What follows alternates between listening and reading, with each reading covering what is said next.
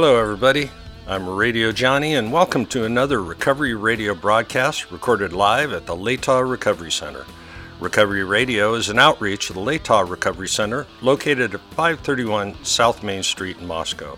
You can contact the LRC by phone at 208-883-1045 or by email at latahrecoverycenter@gmail.com.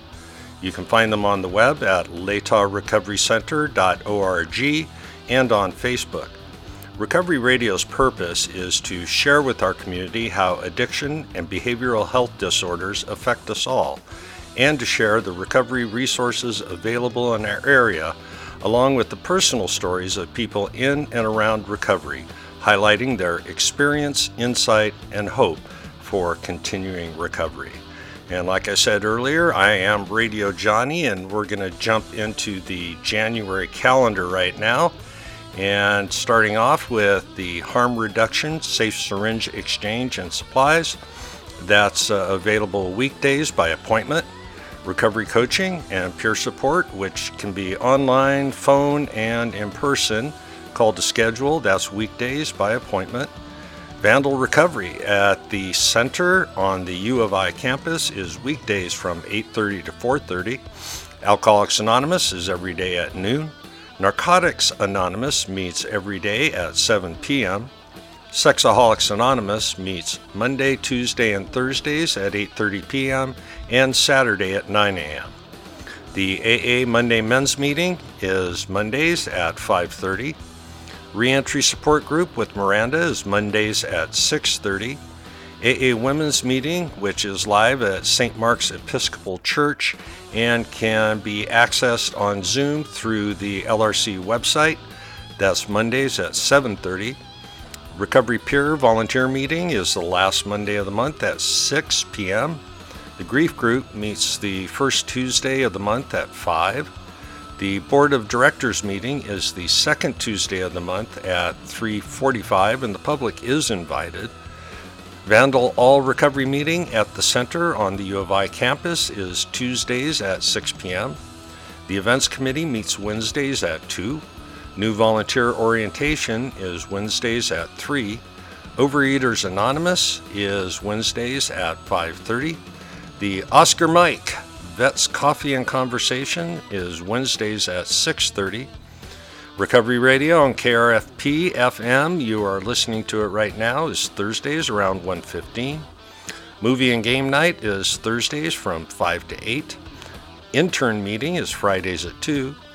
All Recovery Meeting live and on Zoom is Fridays from 5 to 5:45. Yoga with Katrin is Fridays at 5:30. Al-Anon live and on Zoom is Fridays at 8 p.m. and the Alcoholics Anonymous Sunday morning group meets at the Campus Christian Center at 9:30 on Sunday morning. And a couple of announcements here. One, for Zoom meetings, they're accessed by going to our calendar at latahrecoverycenter.org and clicking on the group name. You can follow the instructions from there. If you have a problem, give us a call, 208-883-1045, and we'll help you get it figured out. And also, we have free Narcan. Narcan is the opioid reversal drug, and you can check with our staff if you'd like to have a dose of this life-saving drug. Just give them a call, and they'll get you set up. Special news for this week is we're announcing we're coming up on our fundraiser, and we need your help. On March 4th, our fundraising breakfast and dessert both need table captains. The table captain job is to invite 7 of their friends to a free meal. During the event, we discuss our programs and ask for a donation. Keynote speaker is Rosie Andueza. I hope I pronounced that right, but she is the State of Idaho's Substance Use Disorder Single State Authority. This is a fast-paced event, and you'll be proud to be associated with it. We promise you and your friends a great meal and an interesting program, and that's going to be at the Best Western University Inn. If you can help, want to be a table captain, want to impress your friends with a free meal, that's great. You can email Daryl at latahrecoverycenter@gmail.com. And today's show is a repeat from a few years back, and it's an interview with Jonathan Z., who is a man in recovery who had a lot of influence in the Moscow Pullman recovery community. He was a wonderful man, and I miss him terribly because sadly we lost Jonathan suddenly a few years ago, and we really feel blessed that his experience lives on in this broadcast interview with Denise and I, which we hope you enjoy and learn from. And without further ado, here's today's show. You are listening to, what's it called? Recovery Radio. Oh, right. I almost forgot. I'm Johnny. She's Denise. And in the studio with us today is Jonathan. He's a recovering alcoholic. And welcome, Jonathan. Thank you. Why don't you start us off with a little bit about yourself, and we'll go from there. Okay. Well, I was born at a very young age. I don't know. I grew up in a pretty conservative, I guess you'd say a religious family. My father was a minister and a missionary, and he unfortunately succumbed to a heart attack at the age of 43, and I was about 5 years old. So Mom, at 38, got stuck with the chore of raising 4 kids as a widow. And I grew up part of that time in California, Sacramento. Had a pretty decent childhood there. There was a lot of fun times to be had at the river that we lived by. Eventually, most of the family moved up to the Northwest. Some of my siblings, my older brother and sister, went to Seattle Pacific University up in Seattle, and my older sister ended up working for an outfit called Youth Outreach that ran group homes for behaviorally disturbed kids in Vancouver, Washington. And I eventually landed in Vancouver, Washington, and ended up starting myself to work with troubled youth. Did that for a few years, and I spent most of the last 40 years on the west side over in the Vancouver area and up in the northwest, like Sequim, and I'm a recent transplant to the Palouse area. I've been here since April of 2014, so I like it over here. It's a little bit different than the west side, but the recovery community here is really tight-knit, and I really like that about this place. It's not too big and it's not too small. There's plenty of meetings to go to, and like I said, it's a pretty tight-knit community, and I've made a lot of good relationships and friends here, and established a fairly decent program of recovery in this area because of that support. So here I am. Excellent. Fantastic. Before we do any questions, why don't you tell us about your story of recovery, Jonathan? Well, I guess I started using things. I probably had my first drink at 13 or 14 years old, and I remember going out with a couple of buddies of mine and robbing one of their dad's liquor cabinets, and 3 of us drank about a fifth of vodka and a pint of rum mixed with a quart of orange juice in about 20 minutes. And for 13, 14-year-old kids, first time drinking, needless to say, we were not smelling very good that evening. Lost most of it, but I guess I was drinking alcoholically right from the beginning. I didn't really drink a lot over the teenage years, but I did get into smoking a lot of pot and doing acid and stuff like that as a part of the culture that I grew up in. So I guess my story starts more with being into that kind of stuff. By my 20s, my early and mid 20s, I was partying pretty heavy, and I was playing semi-pro sports with some pretty good volleyball players, beach players, and USVBA stuff. And we played hard and we partied hard. So I don't know. It's probably in my mid-20s that I began to realize that I was working with kids, and I was trying to set a good example and teach them how to be, productive members of society, and that created a bunch of dissonance inside of me. I didn't feel good about doing that kind of work and being the party animal that I was. By the time I hit 30, my family, my brothers and sisters, became pretty concerned enough to do an intervention on me. So I actually agreed to do that.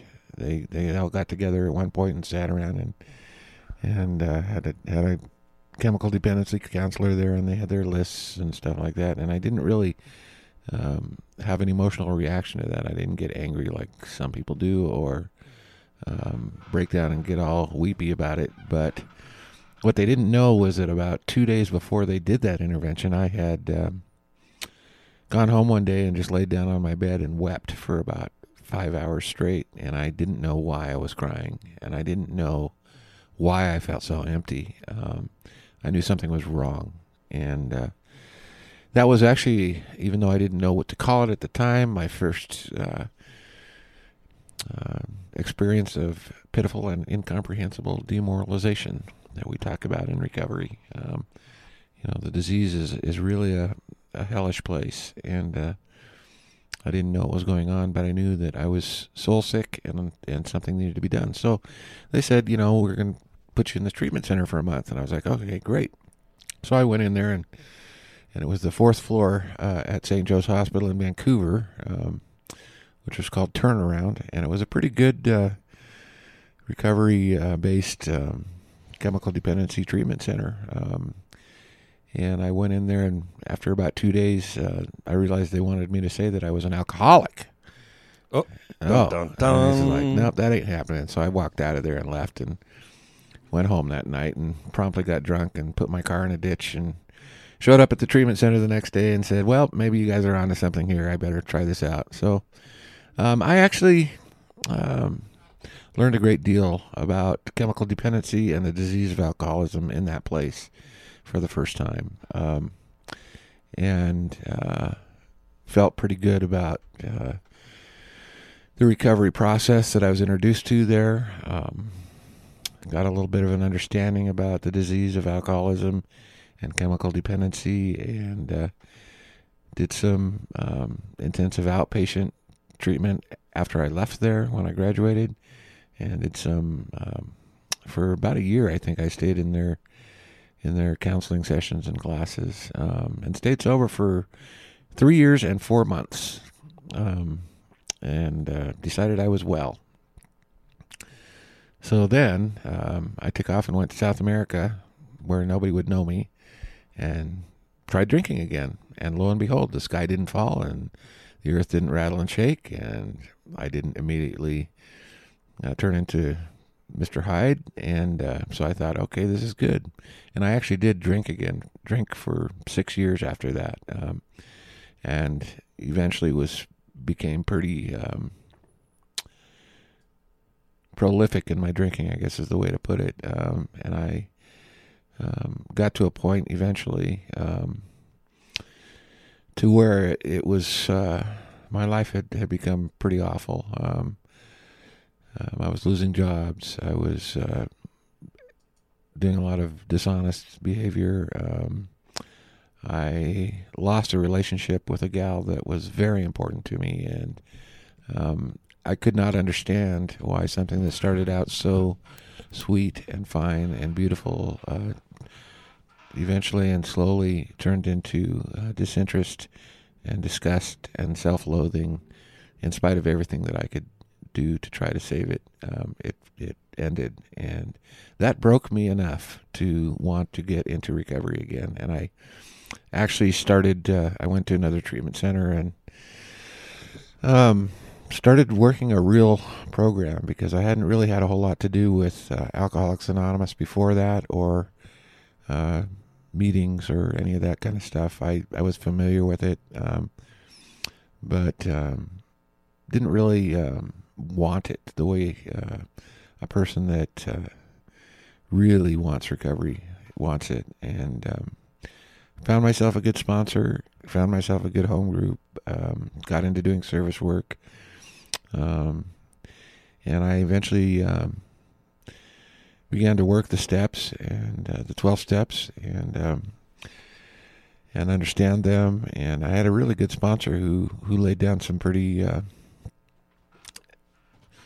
specific expectations of me to do things like 90 meetings in 90 days and have a home group and call him every day and meet with him once a week and get service position. And basically, he was a great sponsor and introduced me into recovery, and I owe him a great gift to this day. And I stayed sober for 7 years. I'm 60 years old now.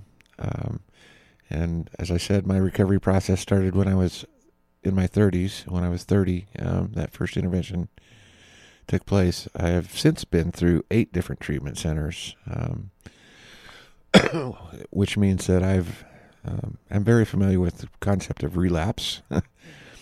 But I'm currently about 5 years sober, close to 5 years sober. But I've been through a lot, and I've come to an understanding of what it takes to recover from this disease that I hope will keep me sober for the remainder of my days. What's important to remember is that it's not my doing. And I think that a lot of people that get into recovery, that go through a treatment center and learn about recovery and chemical dependency, try to use that information to stay sober, and that's a legitimate effort. But it denies the entire concept of recovery, which is that I'm powerless over alcohol. And once I start thinking that I can do this thing on my own, that I'm smarter than it is, that's the beginning of the fall. I need help. I cannot do it on my own. It is a we program. Most importantly, I need a higher power that I am willing to trust to take care of me. And it's taken a long time to get there, but I've finally been able to grab hold of that and maintain a fairly long period of sobriety.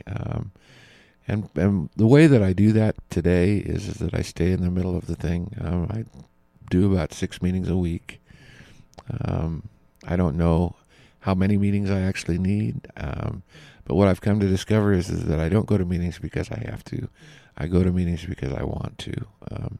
I like being in the middle of the fellowship. I like the people that I meet there. I like the friends that I've made.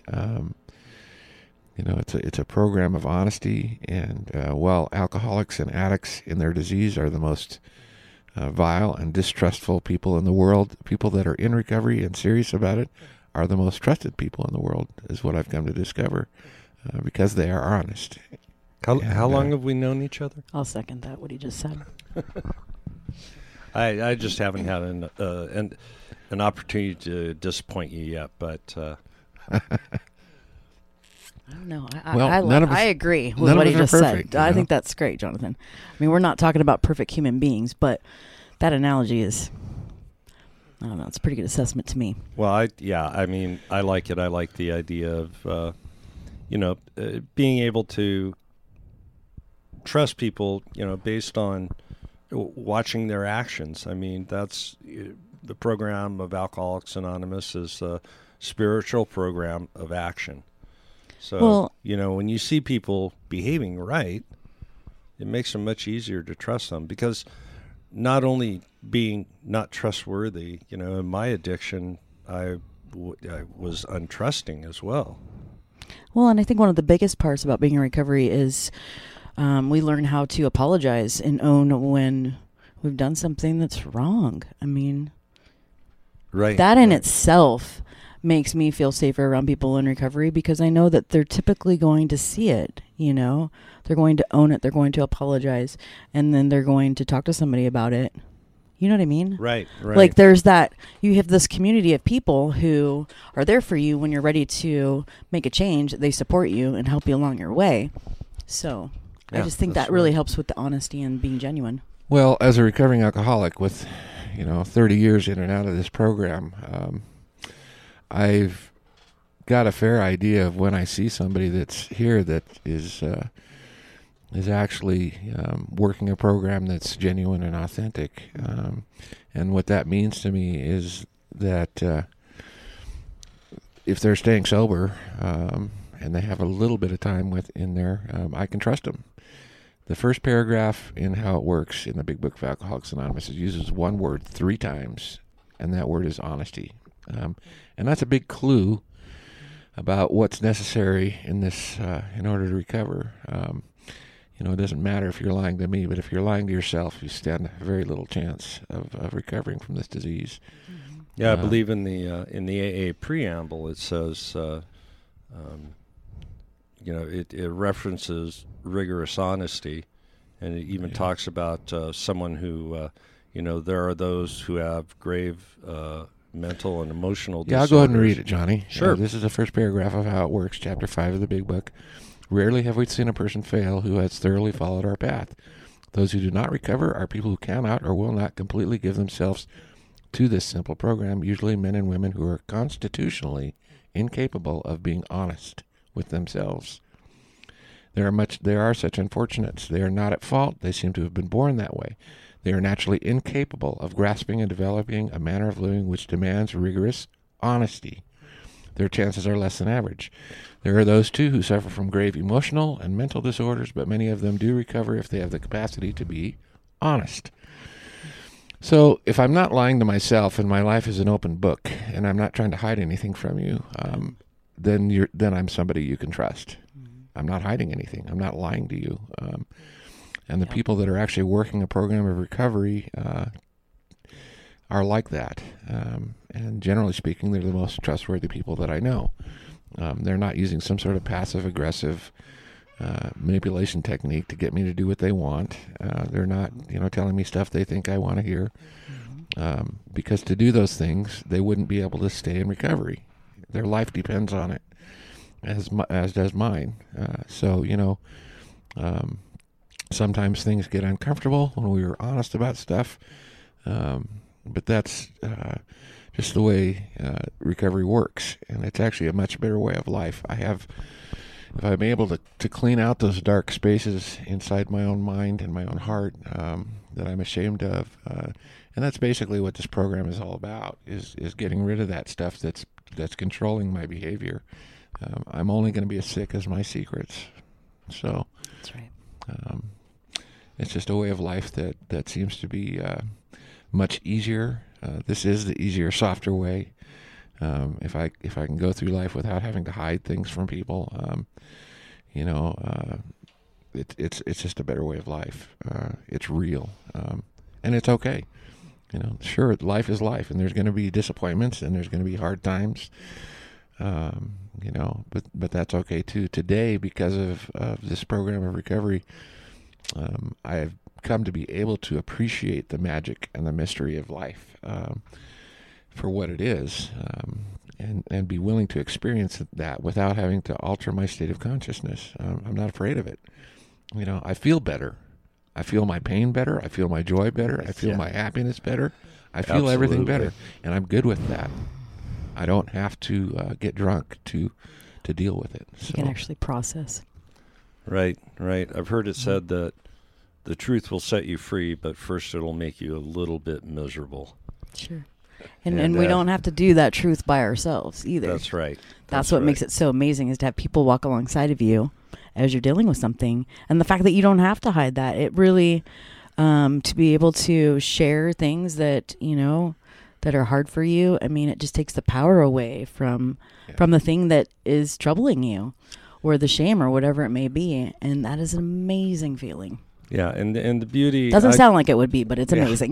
No, it is. And I found the Fellowship of Alcoholics Anonymous. I have never met anybody. Well, let's just say of the people I've met in AA, somebody has a part of my story. Somebody has done something evil that I have done also. So there's a resource there to help me resolve that, to help me, clean house and get rid of that and learn how to deal with it. It's the most important thing a newcomer can realize when they hit their first meeting or when they start talking to other alcoholics is that they are not alone. Because I know when I got here, I knew I was different from everybody else, and I was sick. And some these people had the ability to live life and cope with work and jobs and other people that I didn't have, and I didn't know why. Nobody handed me an instruction booklet on how to be a human being when I was 5 years old.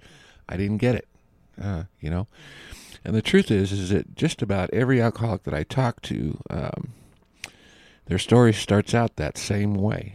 Somehow they felt like they didn't belong. Somehow they felt like they were outside. They didn't know how to feel the way other kids felt when they were growing up. They didn't feel like they belonged to the community. And then they found alcohol, and that fixed everything. That was the solution. Now I can be a part of this. Absolutely. That's my story. And that solution actually works for a while, until it doesn't anymore. Because what the alcohol does is it destroys our reasoning. It poisons our body. It breaks our spirit, and most of all, it breaks my heart. And eventually, the process by which it does all that stuff brings me to a place of devastation and horror and abomination. That the realization that I cannot live this way any longer. I must stop this way of life, this drinking and this chemical that keeps going on. And then the realization that I can't, because I've tried and I can't stop, So you come to that place where you understand that there's no way I can stop drinking, and I have to stop drinking. It's utter hell. And that's the place that we in recovery call pitiful and incomprehensible demoralization. And once you've hit that place, you're ready to do just about anything to find a solution. And I'm not saying that AA is the only solution, but it's the only thing that I've found that works. I'm a fairly intelligent guy. I read, the encyclopedia when I was 12 years old and have a pretty good IQ. And unfortunately, most of the people that I meet in recovery are well above average intelligence, and that doesn't do us any good in trying to recover from this disease. It's a stumbling block. I should be able to think my way out of this, and it doesn't work. Yeah, my best thinking got me drunk. Right. So, exactly. And it comes around to a real big part of recovery, and that's being willing to ask for help. The first step says, admitted we were powerless over alcohol, that our lives had become unmanageable. Well, if I'm powerless over something, if I don't know how to fix the heater coil in my truck, or, run this sailboat or whatever, I'm going to need your help. Please come help me to do this. And that's where it all starts. So the admission that I'm not all powerful, and the admission that I do need help to do things in life, is the great equalizer. It's the great getting me right-sized with how to go along in life. Because if without that, then I'm just isolating myself. I'm playing God again. And it just doesn't work. It doesn't work. And it goes back to the thing I was saying about, being somehow separate from other people, and it's, people that are not alcoholics or addicts can't really understand the way we think. It's a special form of insanity. Why can't you just stop? I Right. can. Why can't you just stop drinking? Right. Heard that more times than I care to remember. But speaking of stop, what we're going to do right now is we're going to take a little break, listen to some music, and we'll be back on Recovery Radio. I'm Johnny, she's Denise, and we've been talking with Jonathan. And let's hear some tunes. Her Majesty, take one. Her Majesty's a pretty nice girl, but she doesn't have a lot to say. Her Majesty's a pretty nice girl, but she changes from day to day. I want to tell her that I love her a lot, but I gotta get a belly full of wine. Her Majesty's a pretty nice girl, someday I'm gonna make her mine. Oh yeah, someday I'm gonna make her mine. Thank you, ladies and gentlemen. And we are back on Recovery Radio. And I'm Johnny, she's Denise, and our guest in the studio today is Jonathan. And, Denise, yeah. let you take over for a minute here. I hope everyone has their pens and pencils ready. So this is Denise, and I've got my usual numbers I'd like to hand out. But today I also want to add in Palouse River Counseling in Pullman, Washington. That number is 509-334-1133. Again, Palouse River Counseling in Pullman, Washington. And Jonathan, your experience with them was? I had an outstanding, a really good recovery program going through them. They were very helpful in many ways. Their chemical dependency program is really awesome. They have several different outpatient programs going on there. The counselors, like I said, were really knowledgeable about chemical dependency and alcoholism, and very helpful.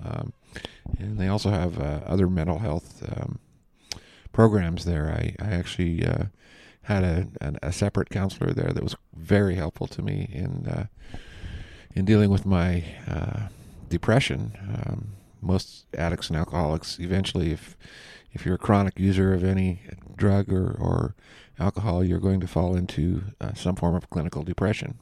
And so anyway, they were very, very helpful with that as well. And now, why don't we roll back to Jonathan? Tell us about your life afterwards, Jonathan. Well, my life sober, you mean, I guess, because there have been periods of sobriety that were interspersed with periods of drinking, and I actually don't count those sober periods as wasted time. I know there are people that get into recovery and get sober once and stay that way for 20 or 30 years or until they die.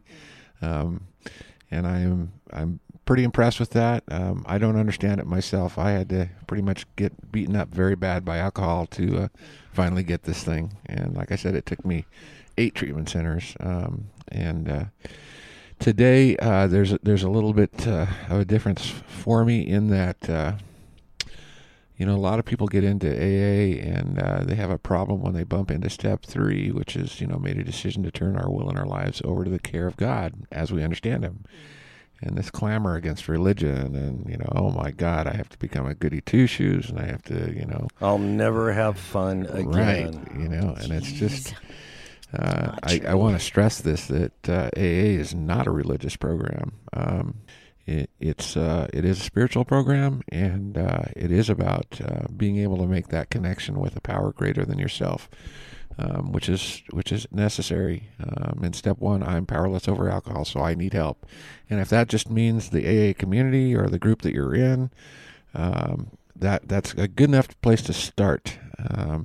I can't stress enough how the insanity of this disease tells us that someday we'll be able to drink again, and that's part of the disease itself, and it's the big lie, and many of us pursue that illusion into the gates of insanity or death, and that is a true thing.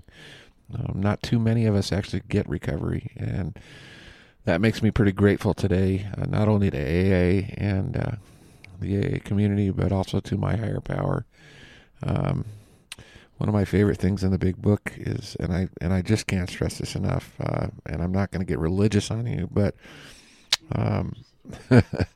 more than welcome to get religious if you want. You can share whatever you like. More times than once, many times in this book, it'll give you one or another version of this, and it says the alcoholic at certain times has no effective mental defense against the first drink. Except in a few rare cases, neither he nor any other human being can provide such a defense. His defense must come from a higher power. So I need some sort of power outside of myself, because I don't have the power to stop drinking, and no other human power has that. And finding out a way to grab onto that is sort of what this program is really all about. And making a connection with whatever that power is to you. So it's really integral, and it doesn't mean you need to get religious. It doesn't mean you have to start going to church every Sunday.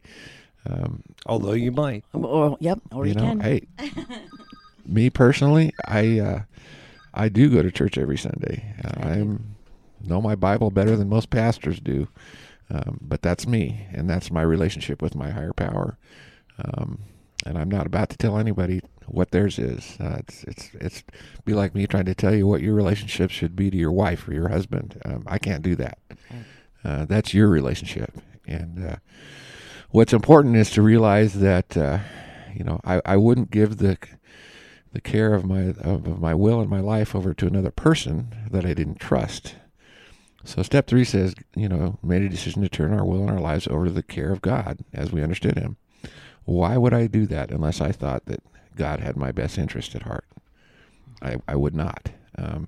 So it's important to come to realize what God's intention is for us as individuals. For me, Jonathan, what is his intention towards me? And come to find out that it's actually pretty good. The book tells us God wants us to be happy, joyous, and free. Okay, good deal. Sign me up. I've been living in hell this long. I don't want that anymore. I want this happy, joyous, and free. So what do I do to get that? So we have this little process called the 12 steps. And nobody can really explain why it works.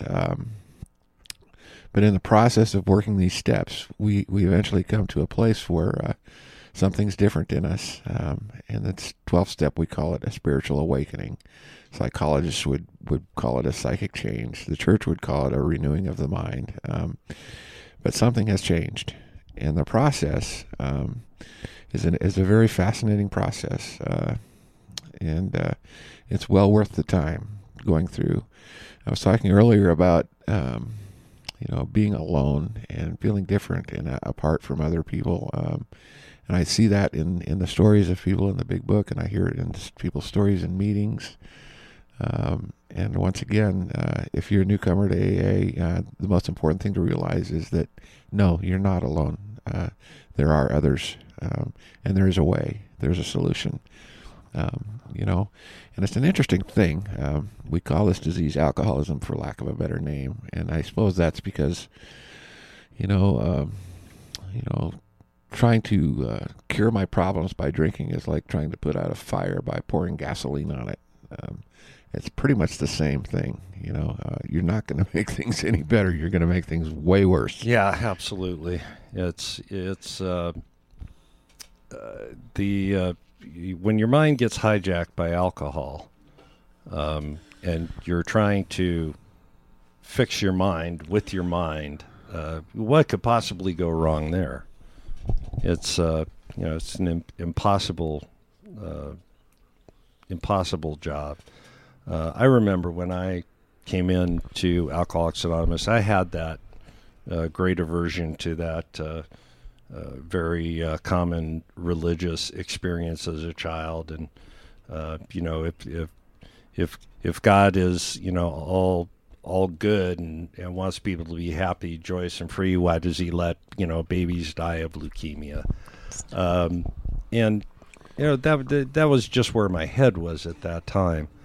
And I had a sponsor who said to me, well, if you're having trouble with this God thing, can you believe that I believe?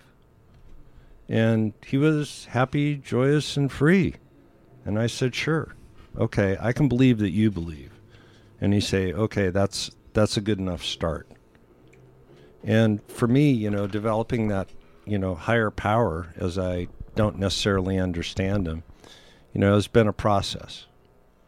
It's been a process. I gave an honest effort to go back to that church I grew up in, and although I liked the church, I didn't care much for the people. I guess I'm spoiled by the AA fellowship, because those regular earthlings out there, I don't necessarily always get along with them well. I feel like, there's the church that I go to is a very accepting of people, that have these kinds of problems with addicts and stuff like that, and they openly talk about it. And I think that can really make all the difference. I mean, when your pastor stands up there and talks about, like literally wanting to help people that have struggles with addiction or pornography or anything destructive, gambling, cheating on their spouse, and that you can come talk to them about these things and that they're not going to be like looking down at you and stuff. I feel like that makes all the difference. And my church really does talk about that. And then they'll come alongside of you and be like, what can we do? What can we do together and bring community? And so, yeah. And a church that wouldn't, I feel like that would be hard in the beginning. Absolutely. Oh, yeah. Because absolutely. The last thing in the world you need when dealing with alcoholism or drug addiction is to go into somewhere where the people actually are going to look down at you or make you feel shameful. That's the thing that I really love about Alcoholics Anonymous and the Fellowship of AA is that, no matter what else you may have experienced in your life with religious communities, we don't shoot our wounded, period. If you go out and make a mistake and you're out there drinking again or you're doing bad stuff and you come back into an AA meeting, nobody's going to be saying, I told you so, or you shouldn't have done that. They're going to be saying, we're glad you're back. That's all they're going to be saying. Yeah. Welcome home. We're glad you're back. We just don't do that. We just don't shoot our wounded. It's all about acceptance. There's nobody in there that feels like they're better than anybody else. If they do, they're not being honest. Right, and they're not going to be around very long. And they're not going to be around very long. Like they might be back later, but they might have to take another round. Right, but this idea that I somehow have to earn God's favor is really a problem. And one of the things that differentiates us, I think, from a lot of religious organizations. And it was a very hard thing for me to do, to realize that God's intention towards me, Jonathan, was good, just like a father might have towards his child. If his child goes out and steals candy from the store, or if he rides his bike out in the street and falls down and breaks his leg, the dad's not going to come up and say, I told you shouldn't have done that. You're a bad boy. That's not what a father does. He picks the child up and comforts it and takes care of it. And that's kind of how my higher power is with me. If I decide to go off and do my own thing, he's not going to stop me. He's going to let me do my own thing if I want to. When the shit hits the fan, excuse me if I can't say that on the radio, when the fertilizer hits the radio, there you go, ventilator, and I'm crying out for help, he'll be there, But it's better off for me if I try to figure out how to live within that direction and that guidance, because it's there simply for the asking. And this program really teaches us how to do that, and it's pretty much about relationships. Your relationship with your higher power, like I said, is your relationship with your higher power. It's not my place to tell you what that is, or anybody else's. And our problem at the heart of this disease is that, like I said, we felt alone and by ourselves and different from other people. And at the heart of this thing is our inability to form a true partnership relationship with another human being. We just don't know how to do that. And if you look at the steps, especially steps 4 through 9, made a searching and fearless moral inventory of ourselves. How have I hurt other people? What have I done bad? What are my sins against my brothers and sisters? Admit it to God, and to another human being, and to myself, the exact nature of our wrongs. Step 5. 6, became willing to have God remove all these defects of character. 7, humbly asked him to remove our shortcomings. 8, made a list of all people we'd harmed and made direct amends to, became willing to make direct amends to them. 9, made direct amends to such people wherever possible, except when to do so would harm them. What's that all about? What's happening in that process? I am repairing and restoring damaged relationships. That's what this is all about. And teaching myself and learning from others and learning from God how to have relationships with other people in a positive and fruitful way. And if I can find the way through that and how to do that with people in my life, I'm going to feel really good about who Jonathan is. I'm not going to have that toxic shame and that toxic guilt that makes me want to go out and drink and use again. It's not there. I'm cleaning up my side of the street. I'm cleaning up my house. There's not going to be any dark spaces left inside my mind or my heart. I'm putting it out there in the open where it can't control me anymore or poison me anymore. And that's really the process that we go through here. And, the result of that, we end up at this step 12, having had a spiritual awakening as the result of these steps. It's a psychic change. It's a renewing of the mind. It is an awakening, and it creates a life and a lifestyle that's unbelievably fulfilling and enjoyable. Something that we could not have as addicts and alcoholics without this. Now, I will say this: I haven't met anybody that I didn't think couldn't use a 12-step program. I agree. But for addicts and alcoholics, it's utterly necessary. We need this to survive. We are not like, the people out in the world are like fish swimming around in the sea, and we're swimming around with them, but we're not fish. We're whales. We have to come up to breathe. And where I come up to breathe is an AA meeting. There you go. With the other whales, I have to have that. If I can, because they understand my insanity of this disease. And by being able to relate to other alcoholics and addicts, it makes it okay for me to go out there in the world and to live life sober and to live life in recovery and to have those relationships. And I continue to do that. I practice these principles in all my affairs like we're asked to do. And it works. It's an awesome way of life. That's awesome. Well, listen, we are up against the clock here. I want to say thank you to you, Jonathan, for coming in, sharing your story and your thoughts Absolutely. with us. Thank you. My pleasure. Anytime. And Denise, thank you for Thank you, Johnny. my co-host today. And My pleasure. It looks like we may have pulled off another one. So Yeah, we're going to go out and enjoy the nice weather, too. that's right. And Yeah. go do that. And yes, and we're out of here. Stay in the light. Yeah.